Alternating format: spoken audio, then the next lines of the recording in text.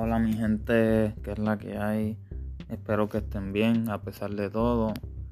Estamos bien, gracias a Dios. Tranquilos, aquí en la casa, chilling. Viendo cómo el mundo se mata. Dios nos cuida a todos, en verdad. Pero nada, solo pasando. Que ese tiempo no pase por aquí. Aquí en Florida todo bien. Está calientito. La playa es linda. Nada como Puerto Rico, pero ahí vamos. Pero la guerra eso está medio feíto. Solo Dios sabe lo que va a pasar. Yo espero que no se forme una guerra peor.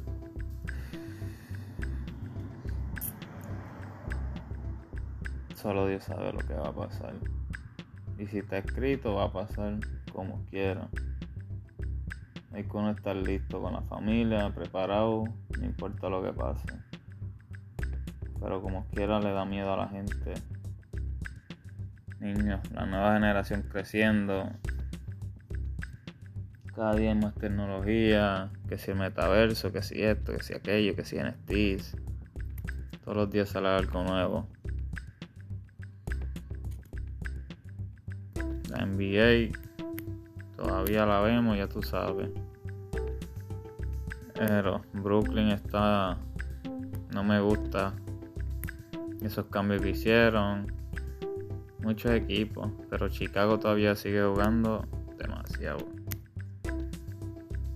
Pues por aquí, pasando nada más un saludito. Espero que todo el mundo esté bien, de donde me escuchen, España, Puerto Rico, República Dominicana, USA, estamos aquí. Queremos hacer contenido nuevo, no nos ha dado el tiempo, pero estamos tratando de comprar mejor el equipment para darle mejores podcasts, informar lo mejor de todo.